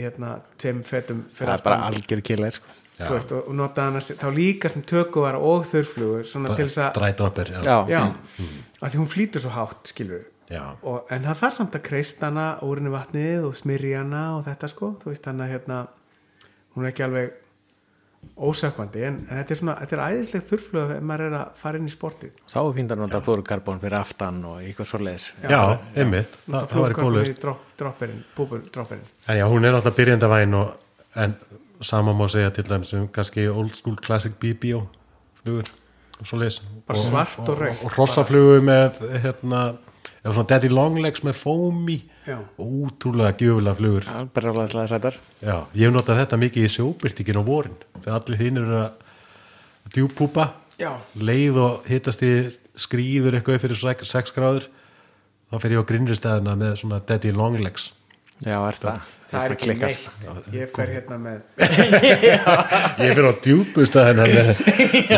en eitt í viðbót með galdraleppina sem er svo að því að ef einhverja hlusta sem að langar að fikra sér í þetta sko, þú færi viðbótnar og svo sér þess að pínlitlu þurrflugur og sniðugt trikk með þær er að setja þær, hengja þær bara aftan í galdraleppina. Já. Þú veist, og við á 2 þurrflugur eina sem sérð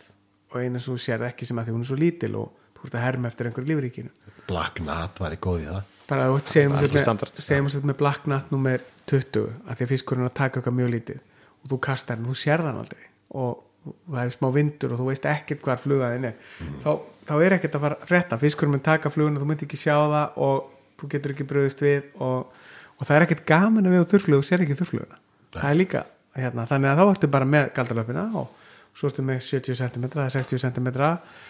taum. Akkur ertu með 70 og 60? Ég ætla ekki að ljóstra því upp í þessum Já, þú er að koma námskeið Nei, það er bara það er svona, með ef við úrt að veiða með við lengdin á lengstu fiskunum svo úrt að veiða, þess að þetta ekki að kræki í þá þú veist, það er óþólandi þannig að fyrir bæði fisk og menn þetta eru með sko dræ þurrflugu hvort sem er. Ég hef notað, kannski þar ég bara bætu því þú veist, ef ég með drædroppin þá er ég kannski með þessa 30 cm því mér finnst að sko Þú ert líka- klakpúpan eigi að vera á því. Nei, þú ert líka í litlu fiskunum þannig að það á alveg við Það er við 30 cm 30 fiska cm og fiska. alveg við hæfi sko. Einmitt, ég tekið til því að aftari flugan svo réttir aftar sporinu. en það sem við gerum ef við viljum vera 30 cm undir yfirborðinu þá smyrjum við tauminn fyrir aftan hálfan Já. og bara með létta flugu. Það lyftar mig. Já, alveg óþyngda púp og hún sekkur ekkert Nei, ekki hún þannig. sekkur mjög hægt sko, óþyngd létt lítil 16 púpa átján, sko. þessi deil sko. Þú veist, hún er ekkert að fara eitthvað flenniferð niður á við sko, nema þessi þyngd sko. Ég held að þessi vorfiði dagar senstu 30 ár hafi svona rugglamann, míklamann einhvern veginn í hausnum, Já. tungstinn sem að veita að þeir bara bombar í kjarnajarðar það er eitt punktur í þessu ég meina að þú veiðir meira á með púpum heldur en á þörflugu þannig að ef þú ert í línunum í bók þá borgar sér bara að halda sér í púpanum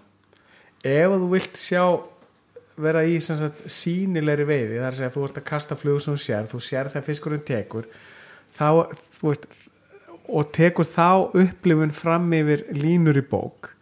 skilur við, þetta er þannig að ef þú vilt þessa upplifun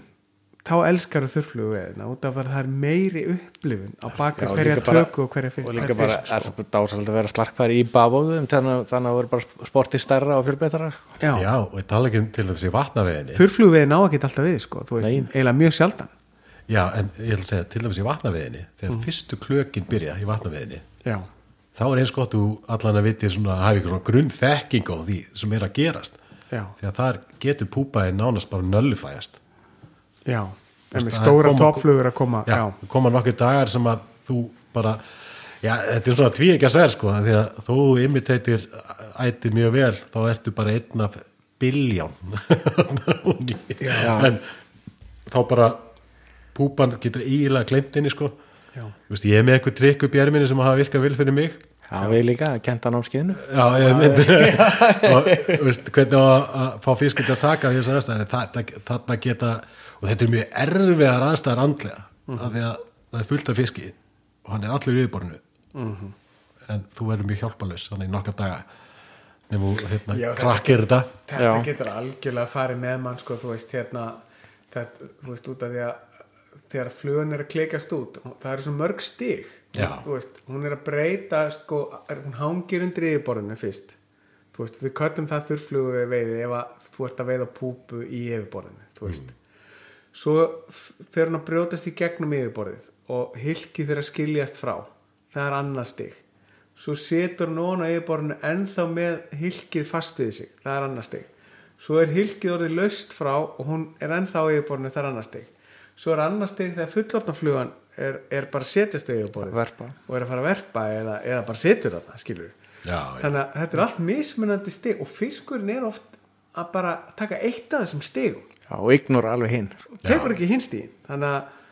og skiptir, þú veist, þú veist kannski nú er ég búin að krakka þetta maður, tók hjá mér og svo heldur áfram og þá er þeir hættir í því og komnir í næsta stig frá ofan þannig að ef þú vilt búa til alveg meira áttar þjáningu þá er gott að fara í að vera í að herma eftir svona klaki þá færði alveg að finna fyrir því sko. Þetta er svolítið eins og Pink Floyd að flytja The Wall hérna 1971 eitthvað og svo kemur þú í endan og neyðið bara með þeim þú veist ekki þátt í neinu ekki í vegnum, gerði ekki neitt í neinu kemur bara laumaði legin og Roger Waters og byrjar að neyða það fulli með þína eftirlíkingu sem kemur hann alveg það er svo margt annað sem þarf að vera í lagi svo margt annað sem er að gerast akkurat, þessi góður þetta er eins og alltaf þegar við hittust við getum alltaf að tala saman í mörg ár þetta því að þetta er alltaf áhugamál okkar við hefum alltaf eðlilega önnur áhugamál við erum bara mannlegir eftir mjög annar áhugamál við erum ekki fastir ykkur í veiði matrixi en við erum að fara að gera svolítið saman og það er mjög spennandi segja okkur frá því ég skal segja ykkur frá því að við erum 3 saman Caddisbræður og dagbókurriða við erum búin að setja saman afar spennandi námskeið og ég myndi segja að þetta væri svona ég myndi segja að þetta væri fyrsta skipti sem að búið upp á álíka námskeið á Íslandi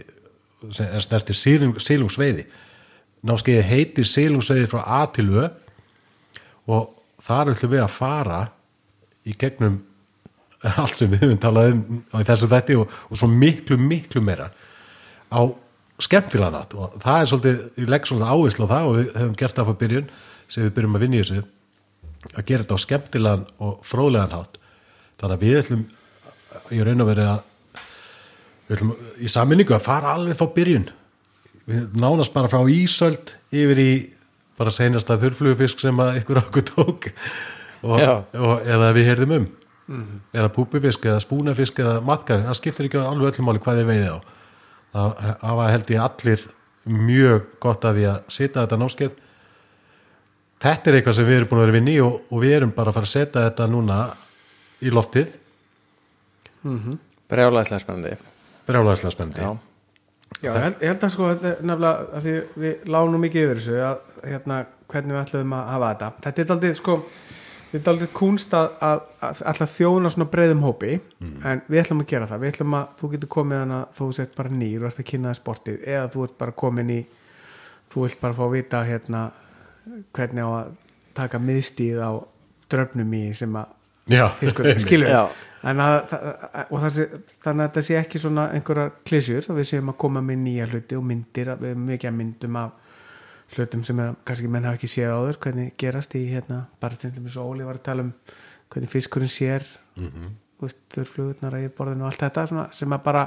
og þetta með sem vorum að tala með veiðeðli að þú veist að læra að treysta svona ákveðnum elementum í náttúrinu sjálfur og svona tengja þetta saman og búa til svona heildar námskeið sem verður hálfgerð svona bara Silungsveiði manna upplifun eða já og kannski aðalega eða ekkert aðalega en það mikill fengur í því að ef fólk situr svo námskeið að geta spara sér mörg ár á því að reka sig á veggi og algjörlega sko og það sérst við erum ekki aldraðir menn en samanlagt erum við með eitthvað yfir 100 ára reynslu með stöng að veiða og það svo margt sem að ég genið minn feril sem að ég rekjum á sem að var algjör bylting fyrir mig sem veiðimann að uppgöta ef ég einn daginn fattaði hegðun hotsílisins og það breytti leiknum fyrir mig hvað var það streamera og það útskýrði fyrir mér fyrir hluta Silungsveiði tímabilsins fyrir mig og þá fór að dýfði ég mér onni það og læriði allt það ferli og þá loksins skildi ég það en ég bara hafði engan annan sem að var jafn sjúkur ég til að tala þetta við svo kannski hitti maður einhvern annan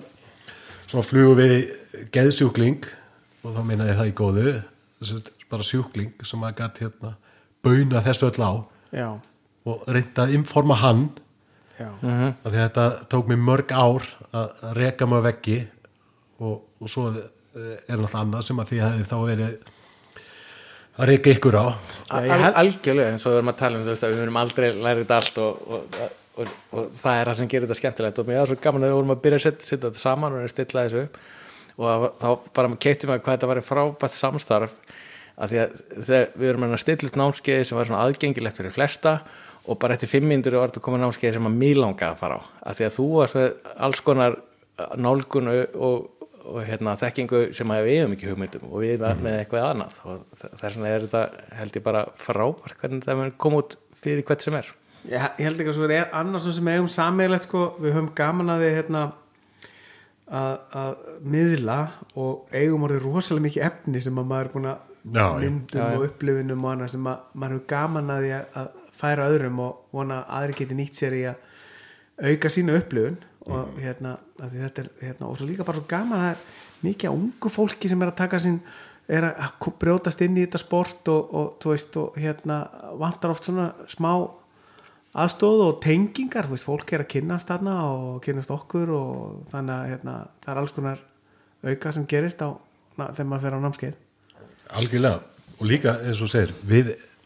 eigum þannig sammeilegt að við erum með myndaðal á lofti í ansi mörg ár og ég segi alls konar svona rosalegar skordýrar myndir hjá þér þú ætti náttúrulega eitt frægasta Caddisbræður held ég Evrópu, er ekki búin að rannsaka það í einhverjum háskólum Jú, það er við ætlum svo að fara í Oxford háskólan og kenna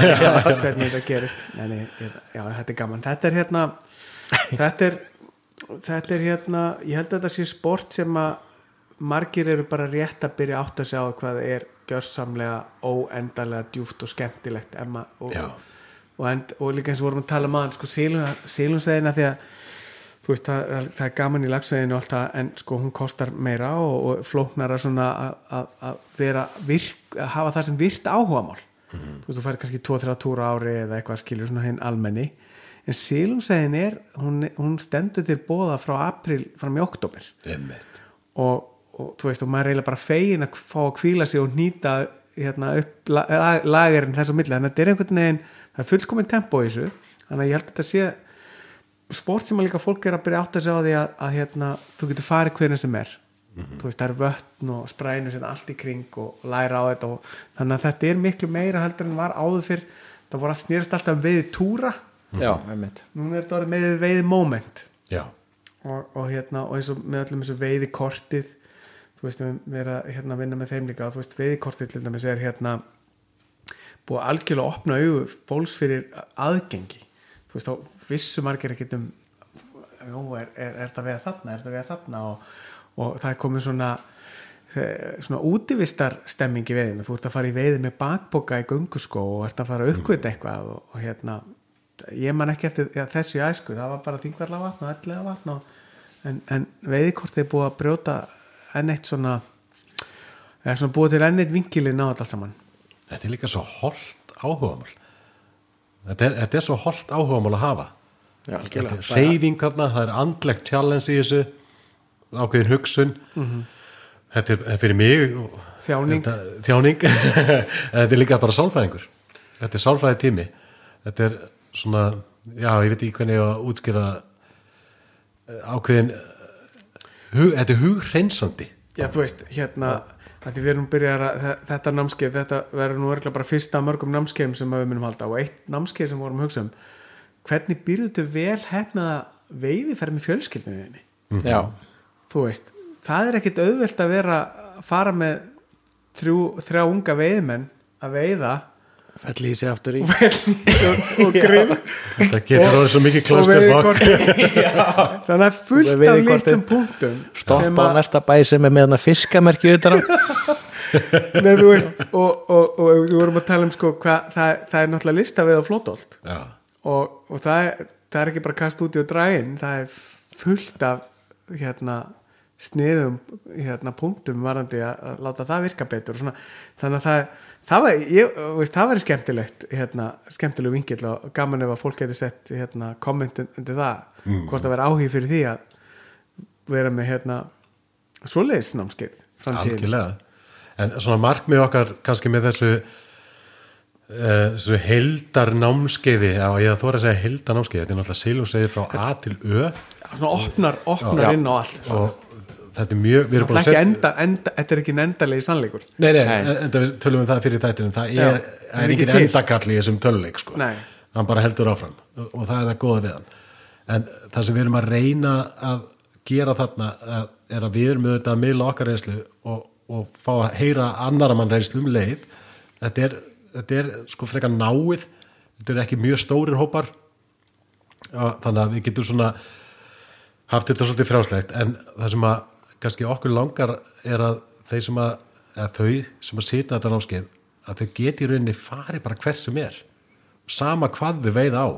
að því að það er svona grunnþekking og þess vegna erum við að fókusa við förum ekki út í að setja saman stöng eða hvernig á að kasta flugulínu eða eitthvað þess að þar heldur þú þekkir fiskana, þekkir hefðuna, þekkir ætið,